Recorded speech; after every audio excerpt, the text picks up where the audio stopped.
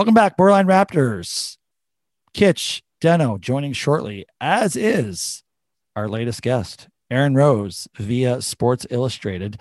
He is the Raptors media man for Sports Illustrated. He joins for the whole hour and does a great job with us. And I'm telling you right now, stick around for the What Drives You Crazy segment, or jump right ahead to it, because it's one of the best ones we've done as a direct result of Aaron's contribution to that segment. So it's a good one. Other than that, it is a recap of the Raptors season. We do a little bit of grading on three key players, and we sort of talk about what to expect next year and where those ping pong balls may fall and how they may affect us. After that, it's a little bit of the playoffs preview into some backyard gambling, some PGA stuff, what drives, as I mentioned, and the rabbit hole via Kitch this week. So that's it. Coming up, Kitch, Deno, Aaron.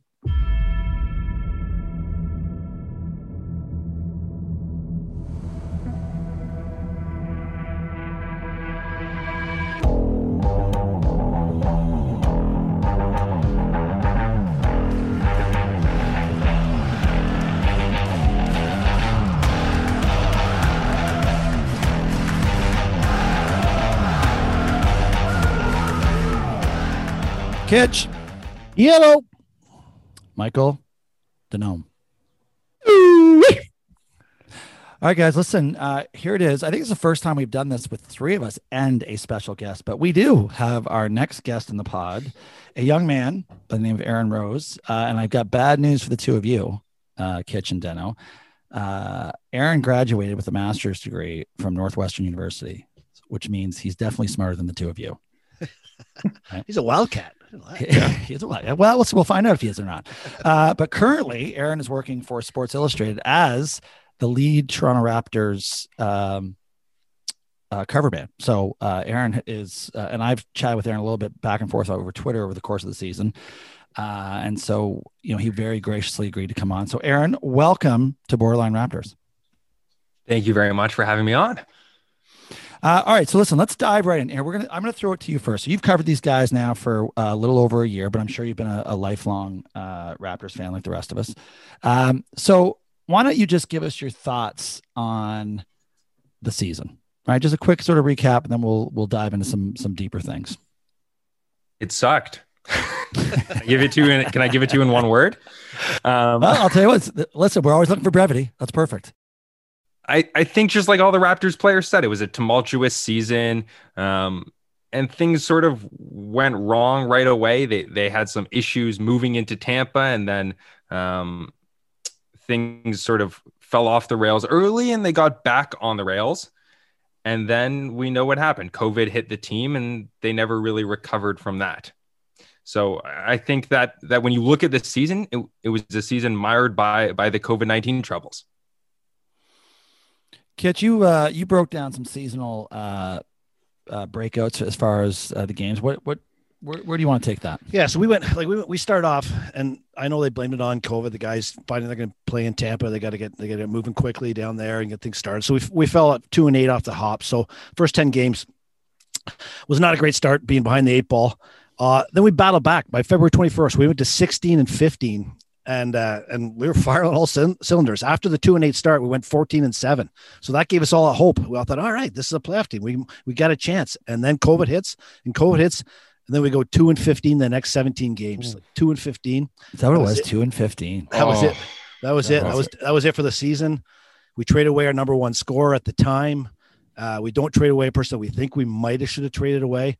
And then yeah, you're right. I think with Aaron, just a lost season. It was a season that COVID hit us with moving them to Tampa, and also halfway through the season. And that just, that wrecked a squad that was kind of on the bubble to begin with for the year anyway.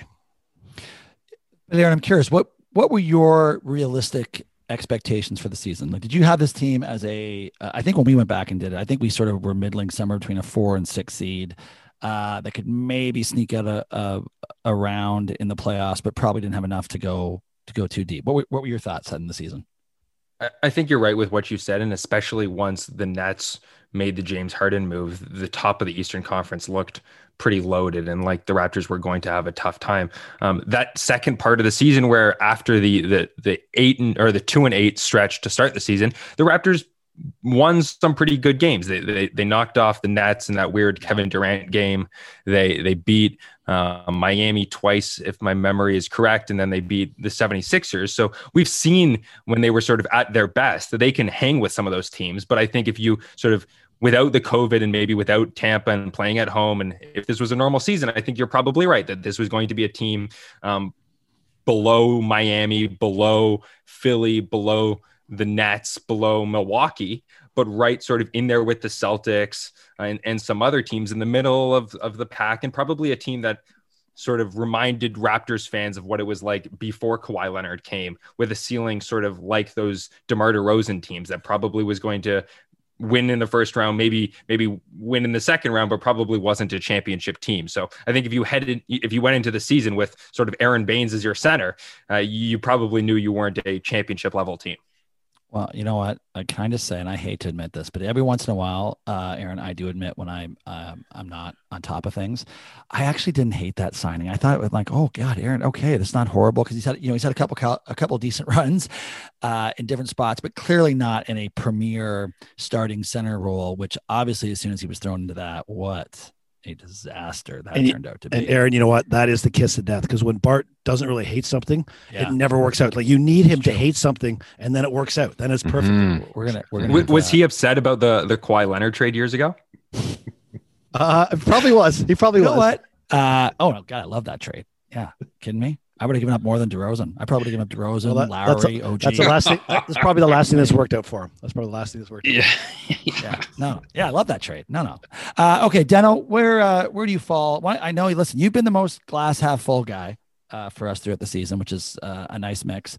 But why don't you give it to us straight? Give us what your real Denoisms for the season.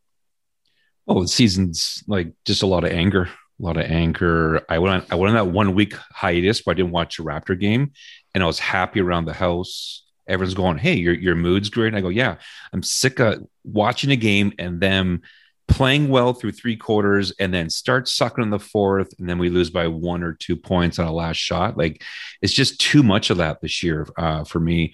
You know, I was looking at Lowry, right? Like post trade, he only played 9 of the last 27 games. Like, we basically got him healthy for free agency. Like, it's just like that's kind of what we did. I was actually reading Aaron's article that he released a couple hours ago, right, with some information on Lowry, right? And it's like, we actually rested him for free agency. Like, it's crazy. Well, I know, but so I was going to, Aaron, what did we finish out of the play? What are we 5 games back from the 10 seed? I think, is that what we ended up, 5 or 6 games?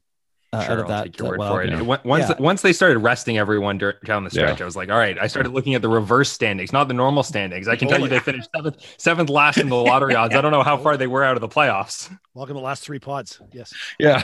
I know, but that still it does still confound me, that whole I'm starting to think that we could have easily made the playoff. I mean, made the playoffs. That 2-14 or 15 stretch obviously wasn't going to help. But even after the All-Star or the trade deadline, we could have easily made the playoffs, and probably a 7 or 8 seed had we played everybody when they were available. Like, we didn't play anybody very often, and here we are, like you said, getting Lowry ready for free agency. And I just think we're in a worse spot than we were at the trade deadline, which doesn't really seem to make a lot of sense. Even though I guess our ping pong balls, we have the 7th best chance to get the number 1 pick, but I think it's like a 31.9% chance of getting a top 4 pick. See, I can't tell you how many games they were out, but I can tell you down to the decimal what they are of getting a top 4 pick. You know what, Mike, you better be careful. You'll be out of a job here pretty soon if Gary keeps coming up with these stats like that. That was good. So I mean, listen, if we end up with a top 4 pick, then obviously, once again, it'll be like Aaron Baines. I will eat crow about that, because a top 4 pick in this draft, and even I was listening to another pod, and they said basically it's even a 7, potentially 8 deep draft that where you could get someone. Obviously, you never know, but you could get someone of value. So that has to work out for us, I think, for there to be a silver lining. Yeah, it was weird. I sort of asked Kyle Lowry today, like, why didn't you ask to be traded? As I wrote about a little while ago, it's a shame to me that he wasn't used in either a team trying to make the playoffs or in the playoffs. Like it's ridiculous. This is a guy who's still, playing at an elite level. He's still a very talented basketball player who could have made a difference. So either the Raptors, to me, should have used him to try and get into the playoffs, or they should have traded him so that Raptors fans and another fan base could have enjoyed him making a difference in a playoff run. So instead, you have him sitting. You had the number right. He played 9 of the last 27 games, so he's just resting there. And we know he's a player who could have made a difference for any number of teams. And to me, it's just unfortunate that you have this player who's sitting on the bench not being used when he could have been a big difference maker for somebody.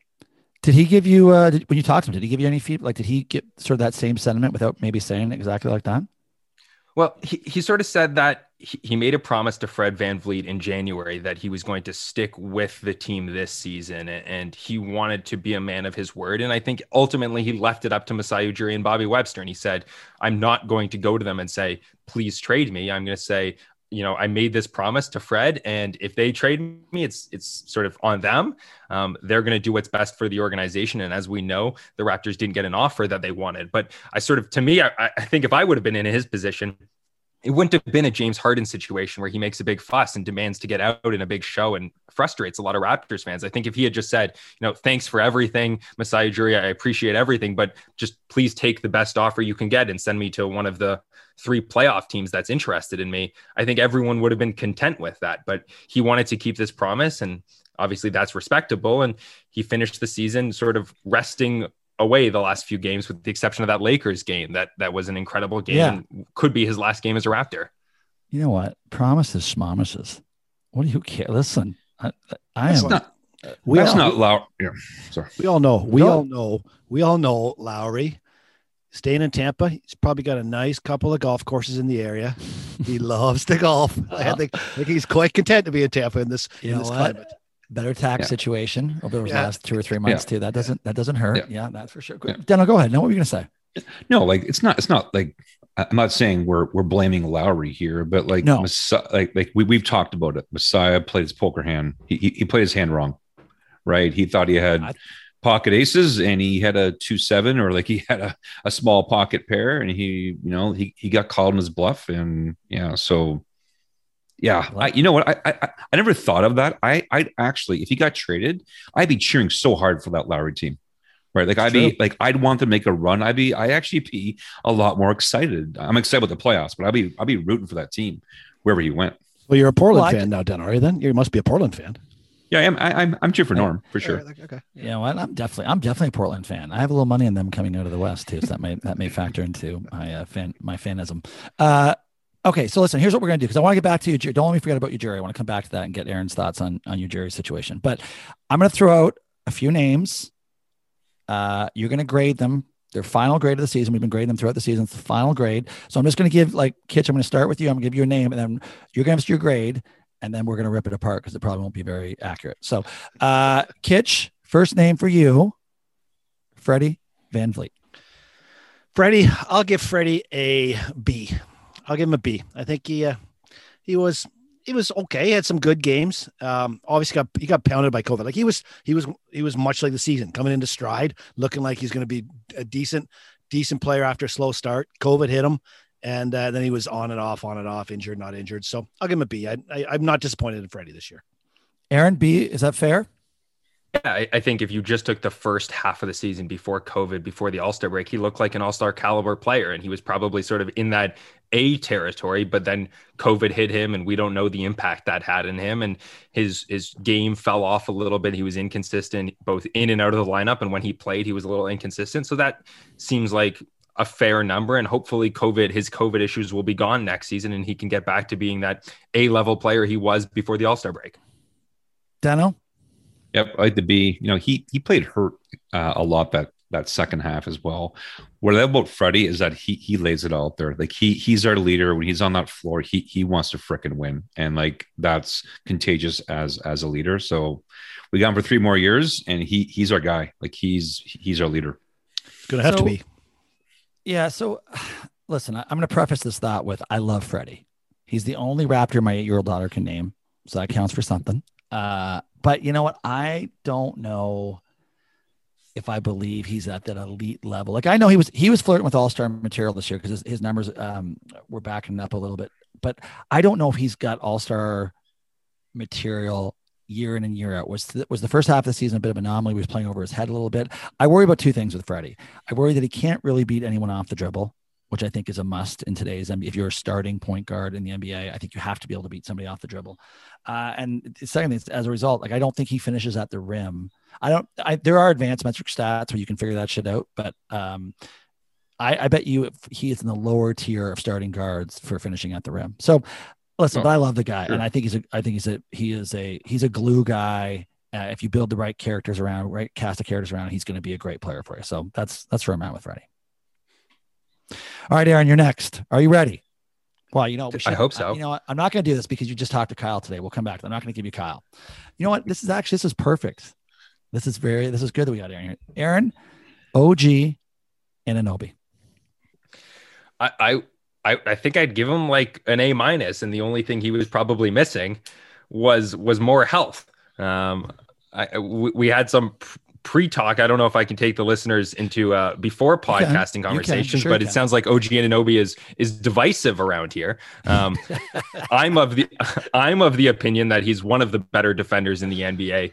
The fact that he was asked to play out of position so much, he's not a 5 in the NBA. He's not supposed to guard centers, and he did that regularly against some of the better centers in the NBA. And he's at the same time, he's a guy that can switch down to take on guards and defend sort of across the board. And in today's NBA, that's something that's really important. And with the amount that the Raptors switch, that's something that's really important. But we already knew all that stuff.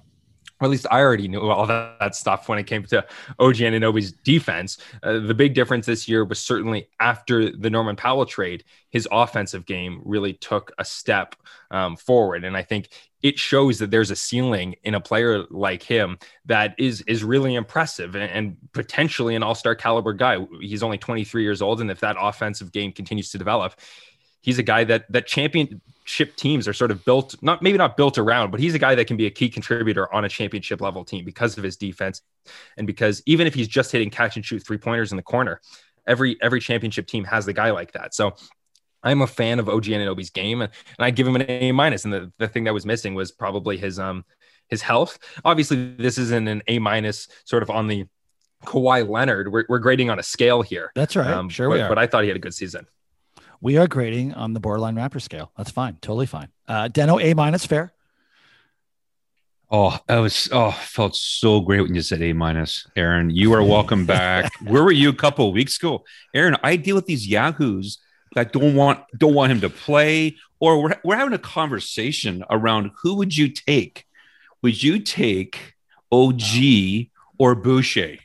You said you were done last week. Aaron, we're not doing this.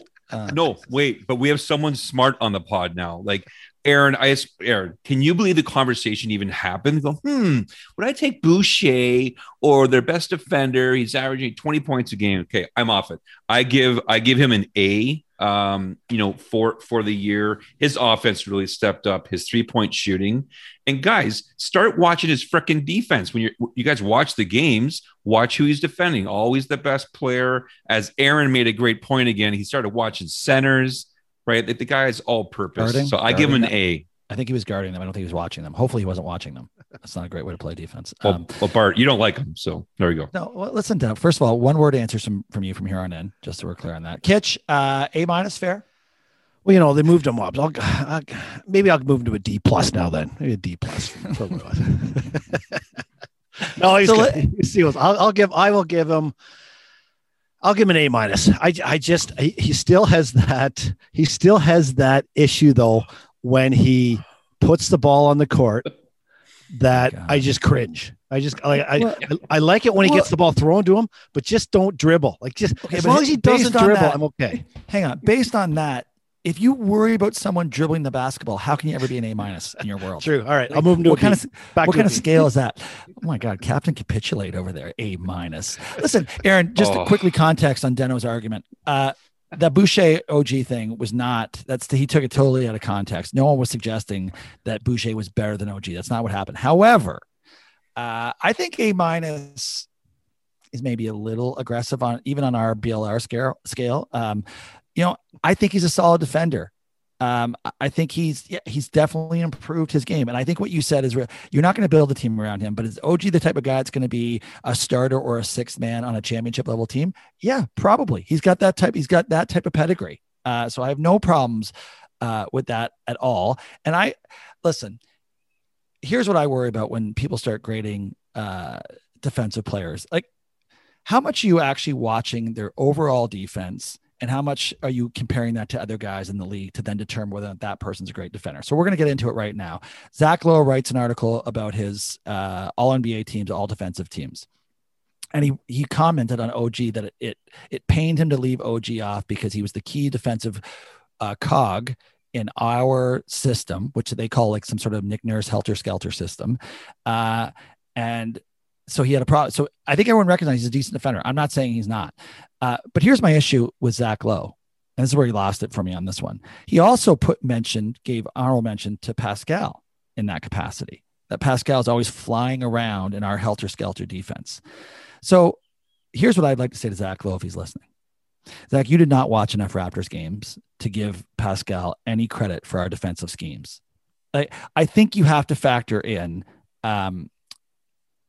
effort, 90 feet, right? Pascal getting back is one of the worst, I think, in the league. Like, if things don't go right for him in the offensive end, he is not busting his ass to get back here. So he loses a little bit of credibility when he says Pascal sort of in that same ilk. Like when he says honorable mention to OG and Pascal, it's like, okay, well, I'm not so sure anymore. And then lastly, he put Thibault on the team. He put on Thibault, who plays 20 minutes a game for Philadelphia, who he says is an exceptional defensive player. Well, how do you put Thibault ahead of OG in that context? I don't think you can do that. And then it's the same concept of, well, if your criteria is 20 minutes a game, which is 2/3 2/3 of a game, then how do you put LeBron in the second team all NBA and not first? Because LeBron only played 44 games, but he's clearly the best player in the league. So if you're using that minutes criteria, I don't know, the argument just got lost for me. You should read the article, but the dispute is not whether or not OG is a good defensive player.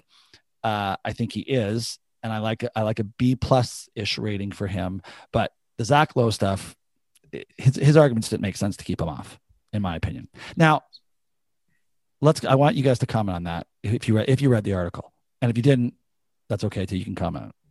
I think you're right that Pascal is what used to be on that caliber of defense, maybe not the OG caliber defense, but sort of in his most improved player season and his sort of that championship run when he was still breaking into the league. He was sort of at that top tier caliber defensive player, especially in the Raptors system, where he could fly around and use his length and use his energy. And that's something that made him so special for those years. But I think that as his offensive game has taken on a bigger workload, those things have fallen off a little bit, and he's not the sort of defensive caliber player that he was. So I think it's fair to wonder if that was the right honorable mention for Zach Lowe. The Thibault question is interesting because he's an elite defender, but he's sort of like, if we can talk baseball for a moment, it's like giving a reliever. It's like giving a reliever the Cy Young. He only pitched, 100 innings, fewer than that, and he might have a great ERA and he might be a kind of a top tier caliber pitcher, but he didn't pitch very many innings. And Thibault's a great defensive player, but he gives you nothing on the offensive end, and that's why he was out of the rotation for long stretches of the season. So if you can't do it all of the time, then you should lose some marks for that, just like relievers do. Well, yeah, and that's what I was saying. Like, by my rationale, then, well, what if a guy plays great defense for 7 minutes a game, but that's all he gets to play because he sucks on the offensive end or is a liability somewhere else? And it's the same with LeBron. LeBron only played 45 games this year, but why is he punished then for not being first team? Because he's clearly one of the top 5 players in the league.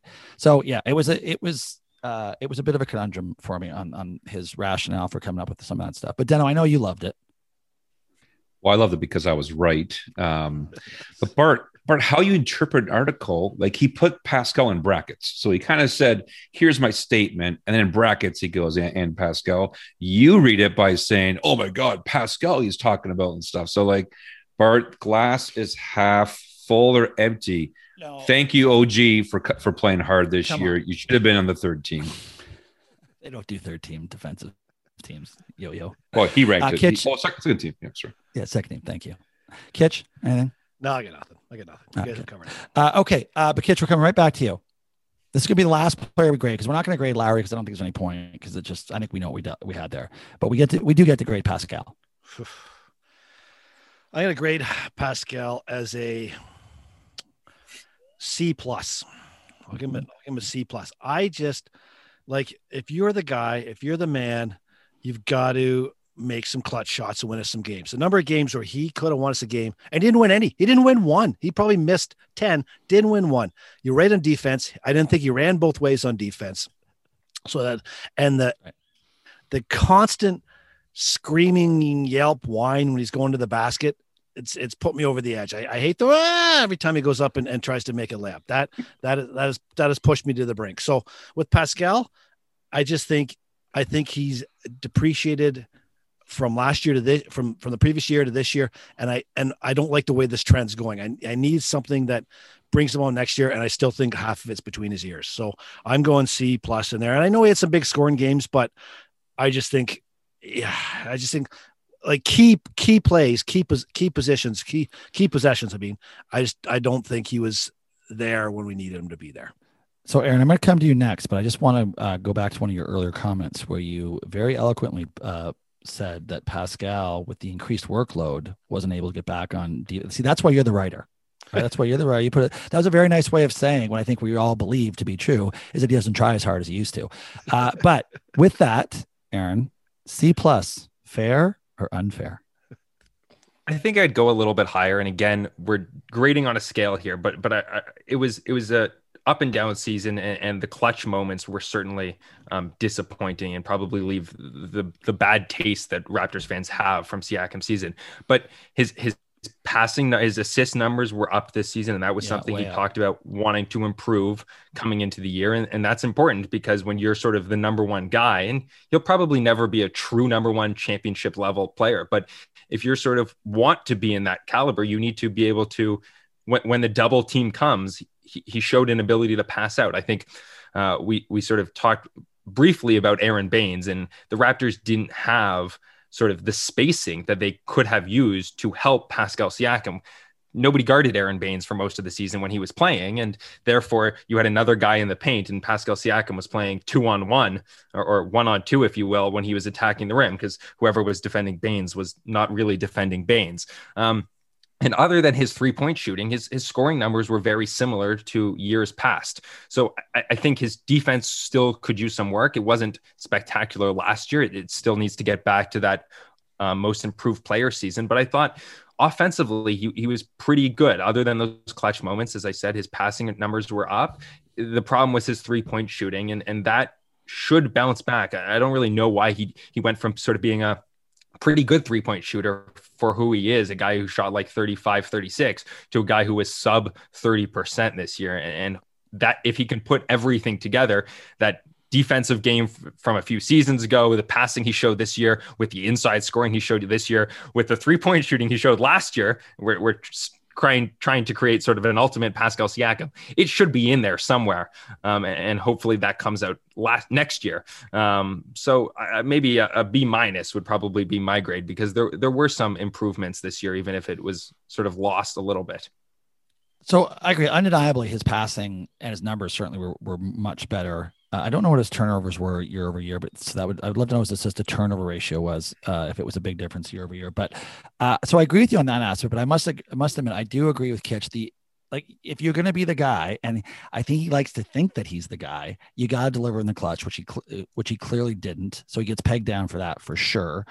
And then I don't know what you know or what you can share, but if you have any thoughts on his locker room issues, Nurse, otherwise, like he seems to be like he's maybe a bit of a problem on that front. Yeah, there were some concerns with that. He was fined once in this season, and there was a report that he was fined again, which the Raptors said wasn't true. But regardless, there were some issues. I don't know what's going on inside the locker room with those things. I can tell you his clutch numbers this year were really disappointing. But for the beginning of his career, he's been better than like Kawhi Leonard on very similar number of clutch shots. So those are something, anytime we're dealing with clutch numbers, we're dealing with a tiny sample size. We're talking about probably 5 games this season where he maybe 5 or 6 games where he missed that final shot or he fumbled the ball with the double dribble or the charge that I'm thinking of. But other than that, for his career, which is, I think, just over 120 shots in the clutch, he's shooting like 50%. And that's really good in those clutch moments. So I'm not too concerned about those clutch moments. Dano, did you want to, fair or unfair, C+? I had like a B-. I thought his second half was a lot better. When Aaron was talking there, I started visualizing those errors he made at the end of these games. Like they're just like fixated in my head around like the pass, the travel, that like why'd you pass out? Why'd you double dribble? The double dribble. Like we had so much anger for that, right? But like when we look back at his years, comparing last year, his stats are very similar. Like his turnovers are about the same. Looks like 3-point percentage, down 6%. We complained about that a lot at the start of the year, but I thought second half, like I bet you second half he averaged probably more than last year. Like when he really started, he had some big games. Right? He had some big games. I think there's no. It's not. What's the right word I'm trying to look for here? It's no secret that his 3-point attempts went way down in the second half of the year. I mean, he was chucking them a ton the first 20 games of the season. That went down. He definitely was getting to the basket a ton more his last 35 games. I mean, that's who he is. Like, I think his issue potentially is trying to be that second team all NBA guy and carrying a team. And I don't know if he's built like that. So we're going to close this on this point here. Like, I'm concerned with the Raptors. That's their problem moving forward to get back to that championship level. They've got some glue guys. They've got Pascal. I wouldn't necessarily call him a glue guy, but he's certainly, he's a viable number 2 option. He's a great number 2 option if you've got a number 1 option. So we'll go around the horn here, but just where do you see this team at the start of next season? And what do you think is their number 1 priority to address? And I'll start with you, Aaron. The big outstanding question probably is what happens, I believe, on June 22nd, when we find out the results of the NBA lottery. So to some extent, that could change things. But I think you're right when you say that Pascal Siakam probably isn't, or I think I can say isn't a number 1 player on a championship level team. But that being said, how many of those guys are there in the NBA? You might be able to count them on a hand, maybe 2 hands. So if you're asking for a Kawhi Leonard caliber player, which Raptors fans have been fortunate to have, there's not many teams who have that. So you're sort of in the mix with everyone else, and you're sort of waiting around where either the ping pong balls go your way and you get that type of player, or you make a trade like the Raptors did. You wait until who's the next disgruntled superstar, and the Raptors have their full allotment of picks and some interesting players, and maybe some guy comes available and you can move Pascal Siakam, or you can move OG Anunoby, and you can add a bunch of picks, and that guy comes to Toronto, and it changes your ceiling. So I used to say that the Raptors should just go into the tank and rebuild that sort of during the DeMar DeRozan, Kyle Lowry era, before Kawhi Leonard showed up. But I think what was learned in that area is that maybe just hanging around for a little bit, as long as you have flexibility, every year there's a new disgruntled superstar, and just make a trade. It's easier said than done, but maybe you can make that trade and bring in that guy, because if you don't have one of those 5, 6, 7 guys in the NBA who can go out, if there are even that many who can go out and win a championship, you're sort of in the pack with everyone else. Yeah. So listen, I agree that the lottery is a big unknown at the moment. However, I mean, it's also unlikely that whoever you get, and if you are lucky enough to be in the top 5 or 6, maybe not going to have the ultimate impact to take you into sort of a deeper playoff run next season. So, but I agree, it's very important, and it would probably shape what the things we address. But Kitch, do you want to chime in here on where we are next year and where we are next year? What you think we need? So you skipped over this. You were going to bring it up. You never came back to it.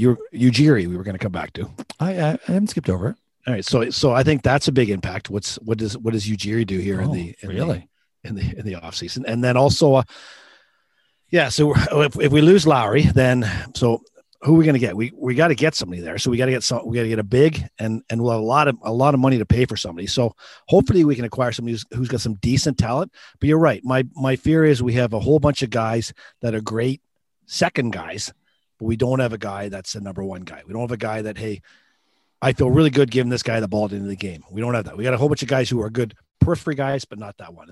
That's still, which I think is going to be our weakness next year.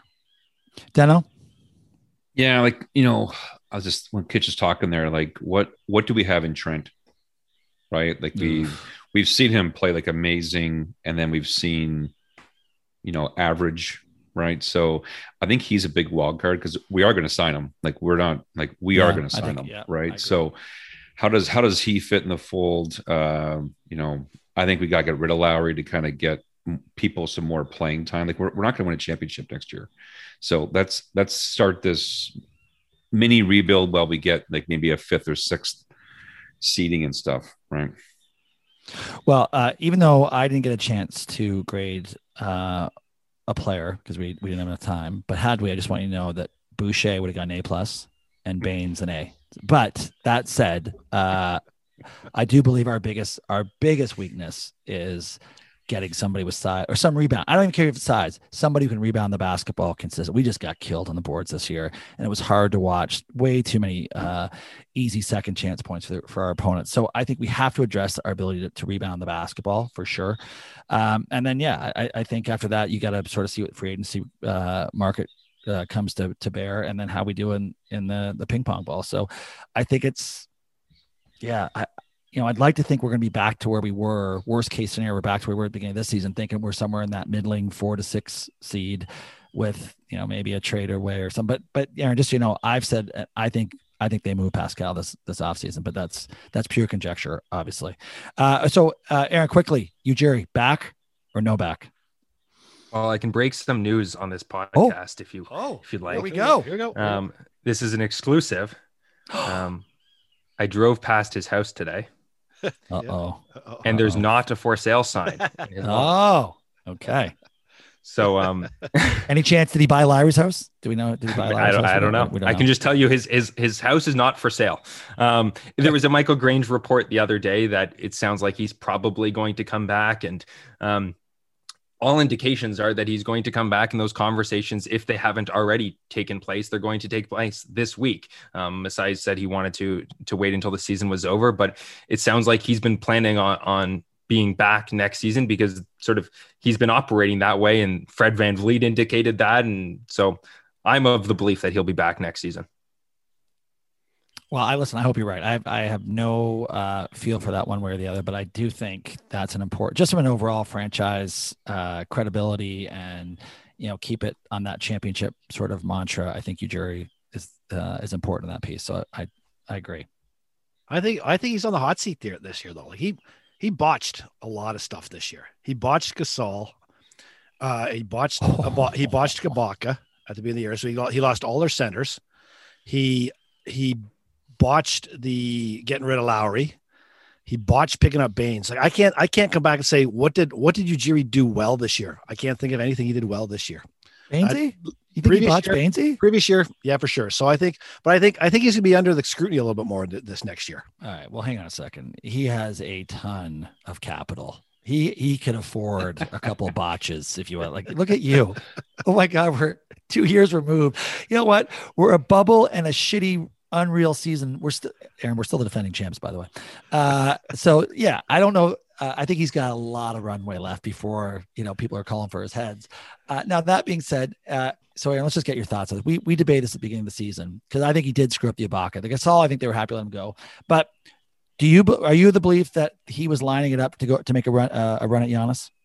Yeah, definitely. And that's why I think they were only willing to offer those guys 1-year deals. And we talked about how hard it is to get a guy who's in that number one caliber can help win you a championship. And we don't even know if Giannis is in that caliber of guy yet, but he might be. So if you have a chance to get a guy like that, you should do everything in your power to get a player, to try and get a player of that caliber. So it makes sense to me that they took the swing at him. They swung and missed, and sometimes you strike out. Excuse me. I didn't hate the Aaron Baines signing at the time. Obviously, hindsight's 2020, and it didn't go well. I think based on Michael Grange's reporting, things could have been a little bit different with Serge Ibaka. And the Raptors could have added a center like Khem Birch earlier in the season. So we haven't graded Masai Ujiri. He doesn't get an A like he has in the years past, but I'm not sure he's on the hot seat yet. That's a little bit That was far, aggressive. That was, you know what? for me. Like I said, the only person that's got Northwestern capabilities is you're looking at them right now. These other two, don't pay attention to them. That was ridiculous. Seriously. Okay, so listen, that's it. That's the Raptors recap. We're gonna now, Aaron, we're gonna dive into a couple other things here if you want to stick around. I'm happy to. All right, let's do it because we're gonna do a little playoff preview, playoff matchup. You give us your thoughts on who you think pulls this baby out. So, all right, with that, let's talk playoffs. Kitch, I know the playing games are near and dear to your heart. So why don't you kick things up? Here's what we're gonna do. We're gonna talk. We're gonna pick our winners for the 7 and 8 seeds in both conferences, and then we are going to pick our winners for the first round in the series matchups. Okay. So we're gonna be a little bit quicker. Okay, gotta be quick on this. All right. Okay. Playing game. Game 1, Washington, Boston. Wizards. I like the Wizards there. I think they're coming in with momentum. I think the momentum is on the right direction for them. I think the momentum's in the wrong direction for the Celtics. So I'm going to take the Wizards to knock off the Celtics. But then I'm going to take the Celtics to win that 8 seed game. So I think you got Wizards at 7, Celtics at 8.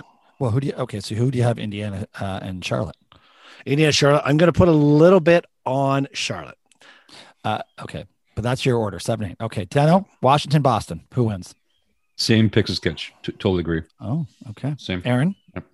I'll go with Charlotte. I feel bad for Nate Bjorkgren. It's been a tough year for him. What happened? Can we just find out? You might have a little more insight. He was coach of the year the first 10 games of the season, and now to the locker room that hates him. Do you know anything like what happened to him?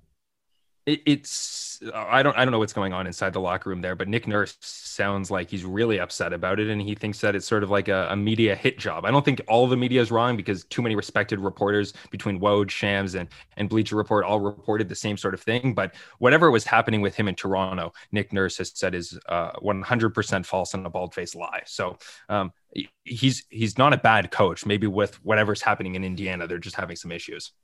Oh, okay. Listen, that's a little deeper insight than what we would have come up with. So that's good. Thank you, Aaron. So you picked Charlotte to win the Indiana game, and then you've got Washington to beat Boston, right? So now you've got Boston, and then Charlotte. I'll take Boston over Charlotte. Gotcha. Okay, got it. Okay. Yeah, give me Excellent. Boston over Charlotte. I have Indiana financially because I didn't realize LeVert wasn't playing, so I've already made that bet. And oh, hang on a second. I think I lost my demo. Or Mike, I think, did I lose my headphones? You still there? Hang on 1 second. Yeah, okay. All right, we're good. So yeah, I like Washington and I like Indiana. And then I like Indiana over Boston. I think Boston's done. Oh, Indiana. Yeah. Sheesh. Well, I just don't. It's an anti-Boston bet, not really an Indiana bet. So I think Boston has mailed it in. They're done. Done. All right. Other side, we've got the big one. Deno, start with you. Lakers, Warriors. Yeah, I will be cheering hard for the Warriors, but I will take Lakers. I'll take Lakers. I think Memphis destroys San Antonio. And then Golden State beats Memphis. It's gonna be boring. Okay. Kitch. I'm with that. I so want the Lakers to lose. I'd love the Lakers to fall and get the 8th spot and have to play Utah in the first round. That'd be fantastic for a 1-8 with the Utah versus the Lakers. But I do think the Lakers get through. That's a 7 seed, and I'm going to take Memphis to knock off by the Warriors. I like Memphis to get that 8 seed over the Warriors. You know what? I would like the Lakers to fall to the 9 seed. Would make me really happy. Me too. Me too. Aaron. I'm going chalk again. Give me the Lakers and the Warriors. That championship pedigree is tough to knock off. But hopefully DeMar DeRozan gets to play at least 2 more playoff games. So I'll take San Antonio over Memphis for that 8 or 9-10 game. You mean before he's a Raptor again? Is that what you mean? Probably not. Don't rule it out. I'm telling you, don't rule it out. Okay, so the Lakers are going to win that game by 30 points tomorrow night. I don't want to see it because I hate them, but they're going to win that game by 30. Then Warriors, and I think Memphis beats San Antonio. Yeah, you know what? I'm worried that the big bubble that's been built up over Golden State these last couple of weeks and how great Steph's been. I mean, these 1-game knockouts. I'm going to take Golden State, but I don't like it. I don't like it. I really don't like it. All right. So by that rationale, here comes your matchups. So Kitch, just give me the winner. Nets, With no Nets in your world. Who'd you have? You had all three Boston. all three Eastern teams. So I think we're all going to agree on Philly, Milwaukee, and the Nets. I don't think any of us are going to think they're going to lose. So I think the first round, the only questionable series is the Brooklyn Knicks series. I'll go with that. So let's just do that. So Knicks, or give us the Knicks, Hawks, and how many games? I'm going to take the Knicks. Randall's on fire. I do like the Randall Barrett combination. I think it's going. It's 7, right? It's 4-7 first round. Yeah. So I think it's going 7. And I'm going to take the Knicks in the 7th game. Deno. Yeah. You know, I've actually watched the Knicks a couple of times this year, and I keep thinking of the old Knicks. They are a solid team. They got good coaching. I got Knicks in 6 or 7. Aaron. I'll go with the same thing. Although, let me go back to Miami for a second. If they had Kyle Lowry, if they had Kyle Lowry around, that might go the other way. I think going for Victor Oladipo and then obviously his season-ending injury, I'll still give it to the Bucks. But they're a team that should regret not trading for Kyle Lowry because they could. We saw what they did last year in this same series, so they could have been on the winning side of this, and I think they'll be kicking themselves when this series is over. Well, I'd go. So I agree. I didn't think you did just blow past that series. Like it's a foregone conclusion that Milwaukee's going to win that. I don't. I think that is actually a bit of a toss up. And it could. I think it's going 7. And I mean, Milwaukee, should pull it out. But I think that's not a no brainer. You know what? But I'd also say and I know they had no ability to do it, but I also think a team like Milwaukee would have loved a Kyle Lowry.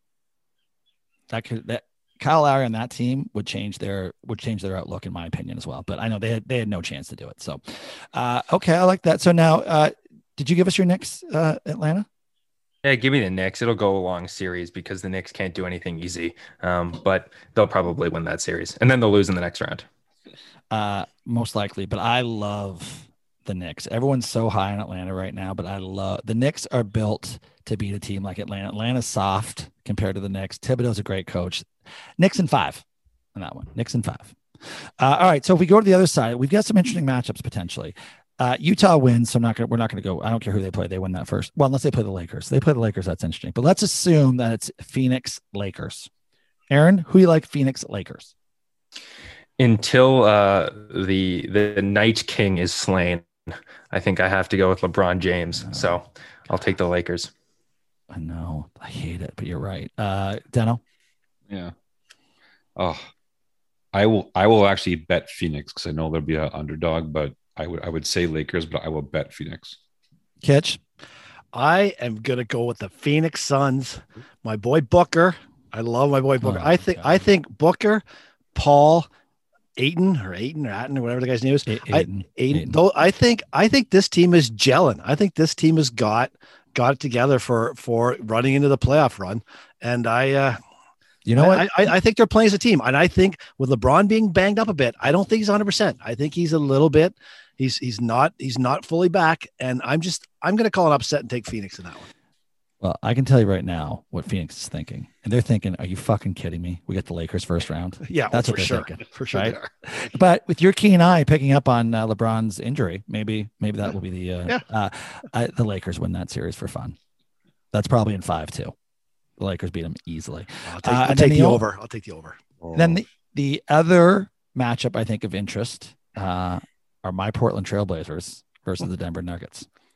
No, Norton Powell's Portland Trailblazers. Aaron, who you like there? I'm concerned about Portland's defense. None of their guards can play defense. I think that's why the Raptors traded Norman Powell, because they didn't want to sign a guy who didn't play elite level defense. We know Dame Lillard can do basically everything on the basketball court except for play very good defense. And the problem is Portland's without Jamal Murray, which I think will also be a problem for Team Canada down the road. But I'll take Portland, I think, in this series. But it could go long. It will go long. Dano? Yeah, I think Portland should have traded for OG instead of Powell. But I will go Portland in 7. Kitch? Yep, I like Portland as well. I think Murray's going to be vastly missed when it comes to playoff basketball, and I think that the teams aren't that much different, and without a Murray, I think that's the difference maker. So I'm definitely riding Portland. I could see Portland win this in 5 or 6. Last 24 games, Denver 18-6. Best record in the NBA last without Murray. Well, I don't know if he missed all of those, but he missed the majority of them, right? So he missed at least 18, 19 of them. So they have been playing. What's his name? Campazzo.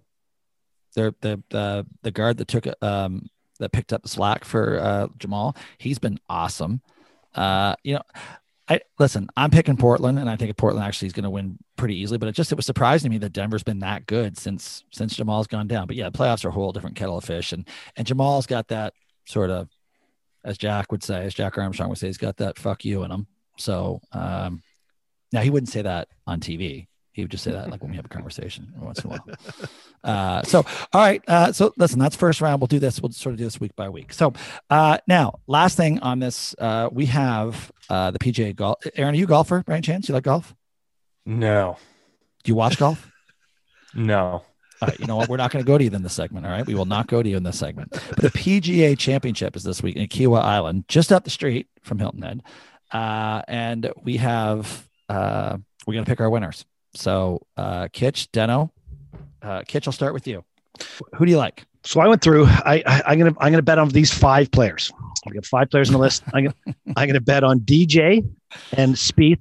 They're both around 14-1. So I think DJ at 14-1 I think is great odds. Spieth he's on a roll lately. So that'll be my more favorite one. And my more long shot guys will be Corey Connors. I think Corey Connors at 51-1. I really like him. He's made 17 of his last 18 cuts. He's been top 20 in the last 11 tournaments he's played in. I think Connors has the potential to put Mike Weir to rest here, and we could have a new Canadian as a major winner, if they call us a major. And then I'm going to put a little bit on Patrick Reed at 39-1. Everybody hates him, but he's rounding into form here. And I'm going to put a little bit on Cameron Smith at 33-1. I think Cameron's due to win. I don't know when it is, but I think that kid is due to win. What do you mean if they call it a major? This is a major. It's the second major of the season. This is all right. It's major. Yeah, it's a major. Like PGA 5, Championship. Though? Like 5 there. No, that's the ladies. The ladies have 5. Evian Masters. It's the 5th one. It's a little bit. Most people didn't know that. Deno. Yeah, I do like Corey Connors. I think I'll just bet him at every major. I'll throw $50 down. He's 66-1. I don't know, 60-1. I like that. DeChambeau 18-1 is appetizing. And DJ, why is DJ 18-1? I thought he'd be like 10-1 or 12-1. He hasn't been top 30 in the last 2 months. That's why. Yeah, but who cares? Like, who cares? That guy's a machine. So that's who I like as far as a dark horse. Bart, here it is. Dark horse. You ready? Go ahead. Jason Day. Oh, Bart, write it down. Write it down, Bart. You're gonna love that because guess who I have in one of my bets not to make the cut. No, that's good. That's good for me. That's good for me. So I'd have to say 60-1. That is also a dark horse. Connors at 61. When a guy's 60-1, it's a bit of a dark horse. You know what they're suggesting? He probably has no chance of winning. That's what they're trying to tell you there. So I had to go back and check because I made these bets last night, which I very rarely remember the bets I make in the morning. But here's what I did last night. So I haven't picked a winner yet, but I'll tell you who I like. But first, my favorite bet ever, and I did 3 players this time, not to make the cut. Okay, so you parlay this, it's going to come out at 9-1. Stuart Sink, Ricky Fowler, and Jason Day, not to make the cut. That's free. Okay, that one's free. Now, the last 2 times I've done this, one of the guys I picked not to make the cut has been leading after day 1. So those couple weeks have not gone great for me. Now, the other bet that I do like this one too, but to make the cut, I've parlayed Matt Kuchar, my boy Cooch, and Harold Varner III to make the cut. That pays almost 3-1. So I like that. And then I did everyone to make the cut. This is not pay as great, but almost 3-1. But just to make the cut, I parlayed all of them: Spieth, Thomas, Rahm, DeChambeau, Morikawa, and Patrick Reed, all to make the cut. See? I'll track it for you next week. Don't worry. But I must admit, the person who I always like to get kind of decent odds. I went Patrick Reed. I think is the guy that I like to win at decent odds. But other than that, if I was just purely betting with someone else's money, I would bet Rory. Listen, it's gonna be windy out there. This is gonna be a European dream. The wind's gonna kick up at Kiawah. Get the wind players. Find the wind players. Bart, you don't have to track what you're doing because next week you're going to win $0. So you don't gotta track it. I guarantee you one of these hit. And if one of them hit, I will cover my costs. So there you go. All right. That's it for backyard gambling, I believe. We didn't touch on the series prices. Are we going to talk about that? We'll come back to that. We'll come back to that. Okay. All right. So Aaron, I didn't prep you for this, but you don't have to prep for this one because this is we assign each week one of us does a rabbit hole segment. So the rabbit hole basically is just the depths of despair that we go to when we have nothing else to do and how far you get down that internet rabbit hole, and we just sort of tell you what we found. And so it's Kitch's week to tell us on the rabbit hole. So Kitch. So mine prepare to be amazed, Aaron. Mine didn't go dark. Mine was. Then it'll be no fun. Let's just edit this out. I didn't know it had to be dark. Mine just took me to some decent places. So I started with Ric Flair. So I was watching his 30 on 30. Nature Boy, Ric Flair. It was an awesome 30 on 30. I couldn't believe the guy drank every night for 15 years and is still alive today. So it was shocking. So I thought I'm gonna look at some Ric Flair interviews. He's got some great interviews on YouTube. So I was and then that spun me to the 20 most inappropriate moments on live TV. So I watched that for a good 10 minutes. The 20 most there's one where a guy's doing a game interview on the LA Kings ice after the game, and this girl comes on with stilettos and lands right flat in her face behind him, and they got a stretcher coming and everything coming. So I went to there, and then it spun me into how is Israel's Iron Dome defense system helping it counter Palestine's rocket attacks. So it spun me into this thing that Israel's created, which is cutting off all the missiles coming in with this thing they've developed. So I was an interesting read. I would recommend tune into that. Just so we're clear, the conflict in the Middle East might be considered a little dark. That's darkish. Yeah, but that has spun me right back to Mike Tyson's all his knockouts in the history of Mike Tyson, which was 40 minutes long. I actually watched all 40 minutes of it. He just pounded the snot out of people. Like he had a lot of fights that were 5 punches long, like 5 punches, 20 seconds. It was outstanding. And then my last thing. So then from there, my last thing I went to, because now I'm in there. Now I'm in for probably a good, watch that, probably a good hour and a half now, maybe an hour and 3/4. Yeah. This is a hell of a rabbit hole. Yeah. And then my last one spun me to a lion is hunted by an onslaught of wildebeests. And they show this wildebeest skewering this lion. Like, so the wildebeest beat up the lion, which I was impressed with, but it kind of drove its horns right through his skull. And then you saw this pack of lions attack a giraffe and bring a giraffe down, which was also just fascinating to see how they could knock out his bait. So that was 2 hours of my life last night on that rabbit hole. None of it dark. You're absolutely right with that. Yeah, it wasn't too dark. No, but it was just animals being taken down. Yeah. You know what? It's wildebeest, by the way. It's not wildebeest. I think it's wildebeest. That's kind of dark if you're in the world, like the WWF, Aaron, Wildlife Federation. I apologize. We probably should have someone else do the rabbit hole this week for our guest. Jesus. You got watch the Tyson 40. I will do that one. 40-minute knockouts. Yeah, I will do that. It was fantastic. Aaron, you ever find yourself just getting stuck? Next thing you know, you've spent an hour and a half and you can't remember why you even started on the internet. It's definitely happens to me. I can't think of the last time it happened to me. I know I'm moving soon. So when I'm moving and trying to make decisions on what to buy, I feel like sometimes I go down that rabbit hole where it's like, oh, where can I find the best price? Yeah. And I spend like hours looking for where I can buy the best TV and reading everything and all sorts of things. How does Facebook Marketplace compare to other things? So that's coming up for me. I haven't hit that yet, but I will be spending way too much time doing that pretty soon. Well, if you want, I can just give you my wife's phone number and you can call her because she does that for a living, I believe. I think you can find the best TV in Sri Lanka. So if you go to Sri Lanka, you'll get the best TV there. I don't know. I don't think anyone even knows what that means. All right, listen, Aaron, the segment I did prep you for, which is coming up right now. So this is our weekly What Drives You Crazy. And we go around the table and you get to give a little it can be anything. It doesn't have to be sports related. It can be anything around sort of like what you've seen in the world that just sort of like, you know what? That drove me crazy this week. So I'm going to start with Deno because, and we'll come to you after Kitch. We'll go Deno, Kitch, then you.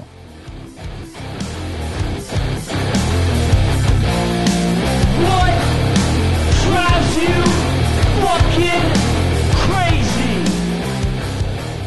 So this morning, out for a morning walk, got the wife, got our 3-year-old and our 7-month-year-old. We're like walking down the street.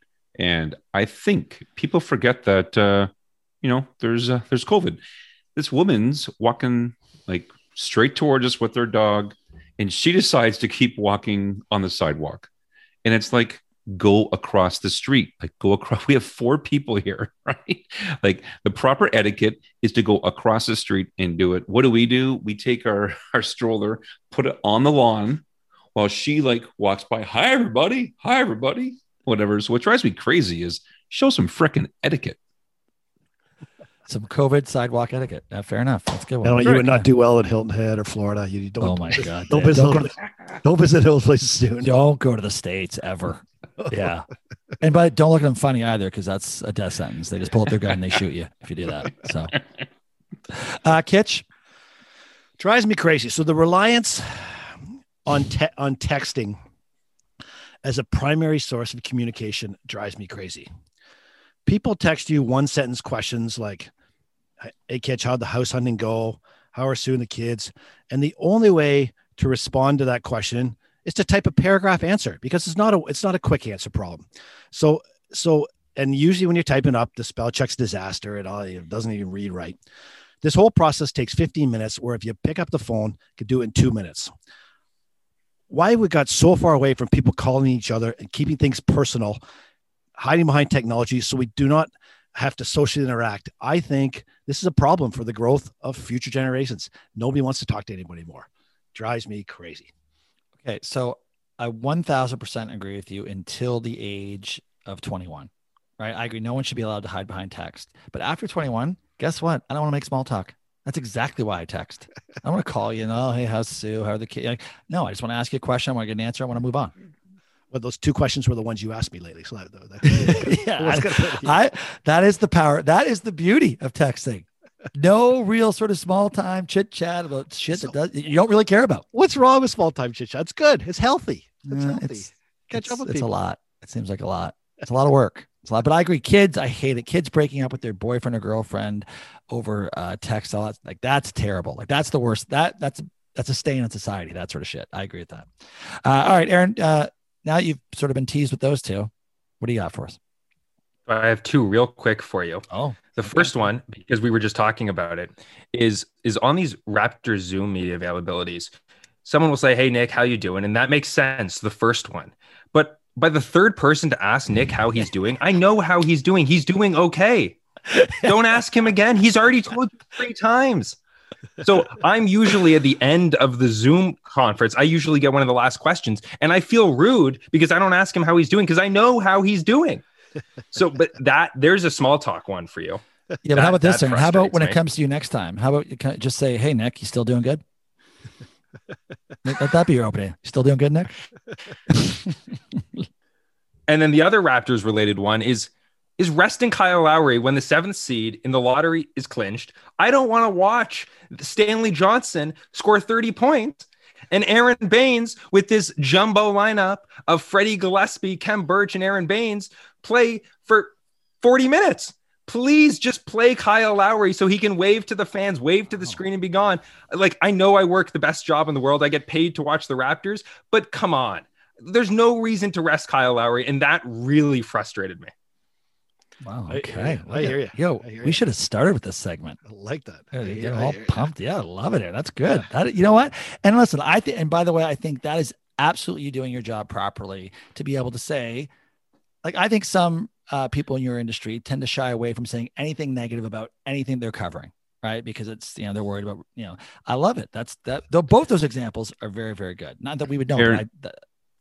Aaron, do you have more? Do you have more? Like yeah, I agree. Yeah, keep going. I agree. So the only other one I guess I have, all right, if we're staying basketball themed, is people who message me asking me for injury updates for their fantasy team. I'm not sitting on news that Kyle Lowry is out, and I'm like, oh, I know, but I'm not telling you because I want to keep it to myself. My job is to tell you the information. So I'm not sitting here withholding information so I can set my fantasy lineup, but you can't. Yeah, we've had dinner with Alex McKechnie a few times, and he does not give us any injury tips. He is mum's the word. Doesn't. I'll tell you what. You know what? You are coming back on every week during the season just for this segment. I don't even give a shit about your insights to the team, just for this segment. That was rant. That was a home. That was a home run. That was a grand slam of what drives you crazy. Actually, you know what? Do you have one more? Give us one more. That'll be the grand slam. That's 4. I think that's all I got for you guys right now. Those are my three Raptors related or NBA related things that have just been driving me crazy lately. That was I don't even want to follow it now. I may just pass. Jeez. All right. Well, I'll give you mine, which is going to pale in comparison now. But it's happened 3 times this week, Deno. It's along your lines, Deno. It's just like a little common human courtesy. If you're standing with your headphone, like with your little earbuds in both ears, you can't have a conversation with another person. I saw it 3 times this week. It's the most incredibly rude thing ever. How do I even know you're listening? How do I know you're not still going, what's going on in your phone? Your ears are happening. So whenever I have it, I always at least take one out to let the person know I'm acknowledging you're talking to me. I'm going to listen at least with one ear. But how do you sit there with both earbuds in and pretend like you're having an engaged conversation with somebody? 3 times I saw it this week. I almost said something to the last guy today when I actually saw it today. I was like, that's it. I'm doing it for what drives you crazy. But seriously, that is so rude. I agree. It is. Yeah. It is. So it's texting responses, but yeah, that's part of it as well. Yeah. That's smart. That's a time saver. See, I get that guy with his earbuds, and he probably doesn't want to make small talk with that guy. But guess what? Once you're engaged, take the earphones out. That's it. That's how it goes. All right. Listen, we got to get out of here. We do have an AOB. I have a couple AOBers, which is any other business. So, Kitch, do you have anything for us this week? Yeah, I got 1 or 2.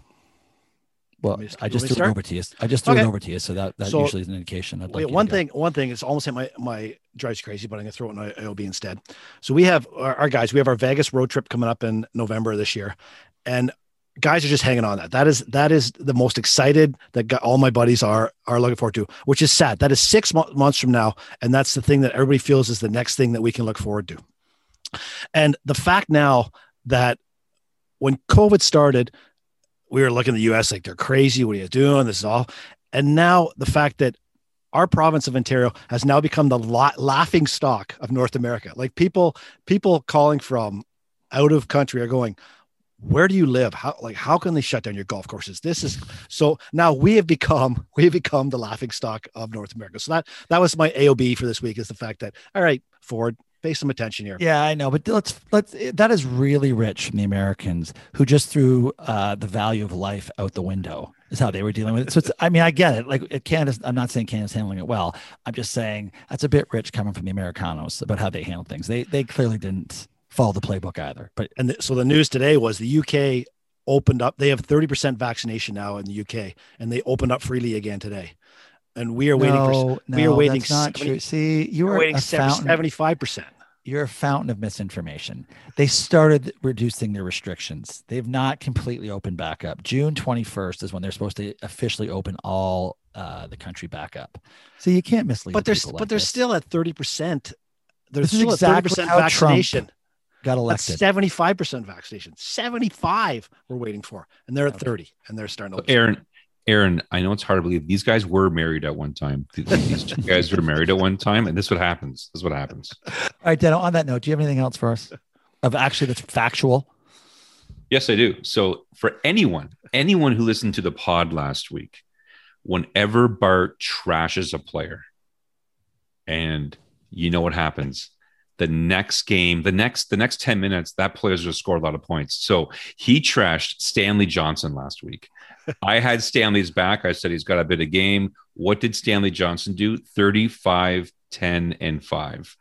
And Bart, you know what's thinking? Do you know what number he is, Bart? Do you know what number he is? I believe he's 35, isn't he? 5. Oh, is he Carroll? Yes, I'm showing a signed JYD 2.0 DeMarie Carroll jersey, number 5, baby, Stanley Johnson. Still the worst signing. Can't believe he still got that. Didn't we stomp on that jersey? Mike, no, I have multiple jerseys. Mike wants to jump in. Mike wants to know where you got it. Listen, JYD 2.0 jersey. Come on, please stop. Oh, don't hit me with that. That's okay, whole, but that's listen, an episode. That's a cheap shot. That's an episode. Okay, Bart, you actually mentioned Fred VanVleet earlier about him finishing at the rim, so I looked it up. He's got the 20th most attempts in driving to the basket amongst guards in the league. And he's outside the top 150 when it comes to efficiency. He's going 1.5 out of 3.8 attempts, so he's good for 38% at the rim finishing. So you were spot on with that. See, the eye test. Well, guys, remember, I did play at the collegiate level, so I have a bit of an eye for this shit, right? So it's fine. I mean, that's why I'm here. Mike, don't feed the animals. Don't feed the animals. Also, Siakam's assist to turnover ratio is 1.92, up from 1.4 year prior in 1920, and in 18-19 he was at 1.6. So the assist to turnover ratio is looking a little bit better this year. Okay. And Bart, final one. Kyrie Irving, 9th player ever to go 50, 40, and 90. So it's 50% field goals, 40% three, 90%. Steve Nash, they should name this after Steve Nash. They should. Who did it 4 times. Yeah. And only one of the persons done it twice. Curry's only done it once. Yeah. Larry Bird. Twice. That's right. Twice. It is amazing. Yeah, they should do that, actually. All right, Aaron, before I get to you, I got 2 things. This guy, Richard Bland. Did you guys see this on the weekend? His 478th professional golf tournament, and he finally won his first one. And it was just a tear fest. They had his parents on, like they zoomed in his parents, and it was just like, but it was a great moment. But it was just, 478 tries. Guy's been on tour for like 30 years, 48 years old. Thought that was pretty impressive. What tour? What tour do you win? The European PGA. Oh. It was legitimate. Like it was legitimate. Like it was the British Masters. It was a real golf tournament. And then what else did I have? Did you guys see that golfer in Canada who supposedly shot 59? The highlight of it. I read that was a bit of my rabbit hole, but yeah, this Canadian like not a professional, and they've got him jumping in the lake after he makes this like monster 40-foot putt for the Eagle on 18 to make 59. So I'm just not so sure. You know what? I'm going to look into that. I'll come back and let you know if that's true or not. But I don't think it is. Bart, you were going to bring up the 14-year-old girl, the hitter, the driver. Oh, did you see that? Yeah, I sent you guys. How about that? Did you see that? 14 years old. I can't remember her name, but qualified for the Ladies US Open and routinely hits at 280 to 290 off the tee. 14 years old. That's, you know what? That's pretty impressive. That's puts into perspective how my kids are doing at their tennis academy. I'll tell you that. I have to rethink things here a little bit. All right, Aaron, before we get out of here, why don't you, what do you got for us? You got an article, you got a Lowry, promote something here. What do you got? I have Kyle Lowry priorities for his free agency story coming this afternoon, and I was just some Masai Ujiri odds. I guess it's minus 220 that he returns to Toronto. And if you trust Grange's sources, which I generally do, he is a source I think it was within MLSE that has it at 95% that he returns to Toronto. So there seems to be 220 isn't great odds, but there seems to be an ability to maybe make some money there. So, you know what, Aaron, I would disagree with you. That's not great. A sure thing, a great. I don't care what if it's a sure thing, minus 220, minus 2020. I don't care. Let's go bet it, Deno. I don't know how to bet that. I'd love to bet that. I was told it's on Bodog, so that's where you guys can go find it. There you go. There's a free promotion for Bodog too. Oh. Hey Bart, so how do people find Aaron? Like how does the normal? What watch this. Hey Aaron, how do people find you? I'm on social media at Aaron Ben Rose, and then you can find my content, my stories on si.com/NBA/Raptors, or just Google Raptors Aaron Rose Sports Illustrated. You'll find my stuff. And you're everywhere. Yeah, awesome. Well, Aaron, listen, can't thank you enough for doing this. This was fun. I'm telling you, I'm not joking. And with all due respect to Jack Armstrong and Matt Devlin, who had 2 decent "What Drive You Crazy" segments, yours is by far that's the best. It's the best we've ever had, right there. So congratulations. I don't know what that means. I don't know what it's going to do for your career, but you have won that award to this point. Yeah. I appreciate that. All right. I'm probably too young to be that frustrated about small things, but whatever. No, listen. No. E. Smith was way more frustrated at your age than you are, for sure. Yeah, that's right. Well, that's right. He had one too. All right, listen, Aaron. Again, thank you. That's awesome. And I don't know if you know this, but as we always end with the Kawhi magical shot against Philadelphia, which we totally missed on last week. By the way, the 2-year anniversary of that shot. We don't even bring it up. Meanwhile, it's all over social media, Twitter, Instagram. Everyone's talking about we just, whatever. Raptors podcast. No idea. No That's right. That's right. Because that's history. Well, we do it every week. We do the shot every week. We're supposed to know what comes out. All right, Kawhi, take it away. Kawhi up top, looks at the clock, turns the corner for the win. Got it! Kawhi Leonard with the game winner!